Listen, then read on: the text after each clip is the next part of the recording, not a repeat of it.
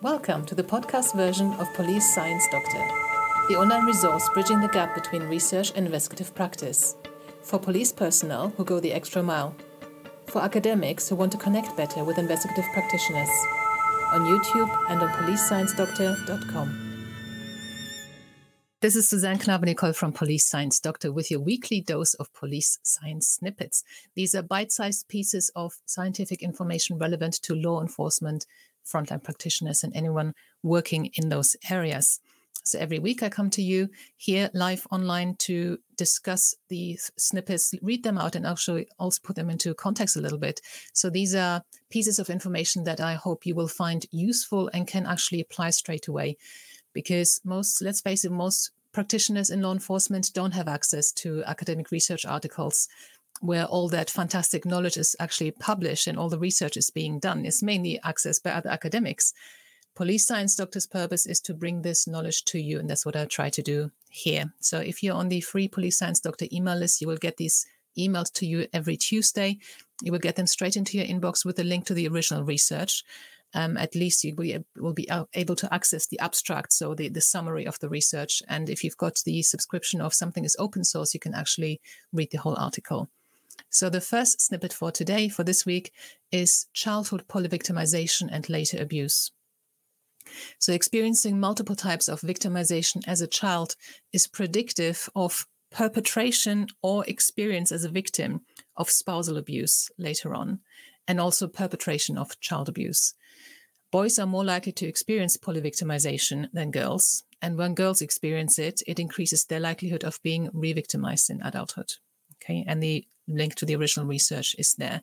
So experiencing multiple types of abuse, that could be child abuse, neglect, physical abuse, emotional abuse, sexual abuse.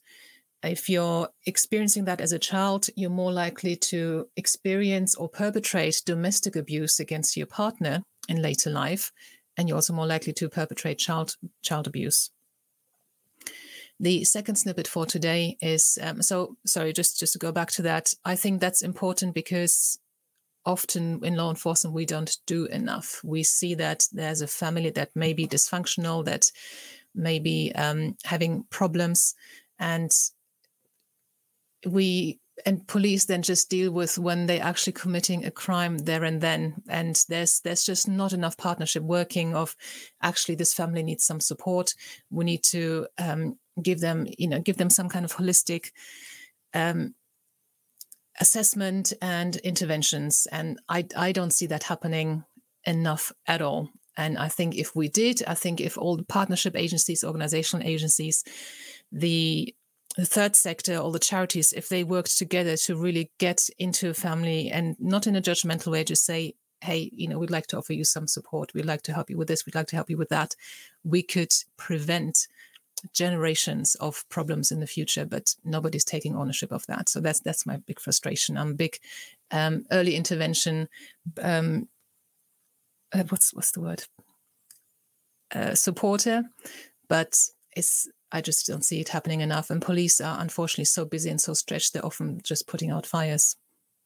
But this just shows you how important this is. And, everybody knows now how massive of a problem domestic abuse is and child abuse. The second snippet for today is about law enforcement perceptions of intimate partner violence. So, this is quite interesting in case you work in law enforcement and somebody accuses you of, or the police or law enforcement in general, of still not taking it seriously. So this research has actually found that officer perceptions have evolved from the historical viewpoint, which was shared by the general public, that intimate partner violence events are private family matter.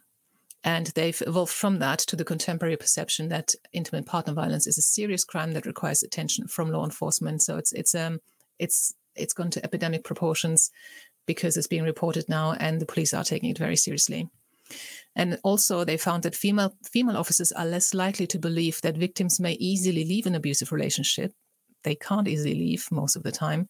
And they are less likely to consider physical injuries to be very important in determining the credibility of an IPV call.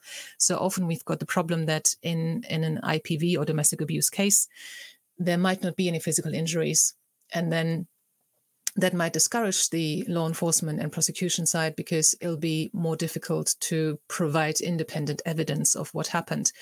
But it says here that female officers understand that this is actually not necessarily a problem at all for the credibility of the account of the victim. And the third snippet for this week is about stalking and stalking fears. Ex-partner stalkers are the most threatening, assaultive, and harassing stalkers, particularly for women. So this study actually looked at the different gender combinations, female and male victims of stalking, female and male perpetrators of stalking. Nevertheless, a significant number of acquaintance stalking victims experience high levels of fear as well as threats, life interference and assault. Sorry, is fear of threats, life interference and assault. And men stalked by females were least concerned about harm compared to women stalked by either gender and men stalked by men. Okay, so these were the snippets for today. I hope that some of these may be useful to you. If you are on the email list that I mentioned earlier, which is free, you also get a password protected access to the Police Science Dr. Read page, which is policescience.com/read.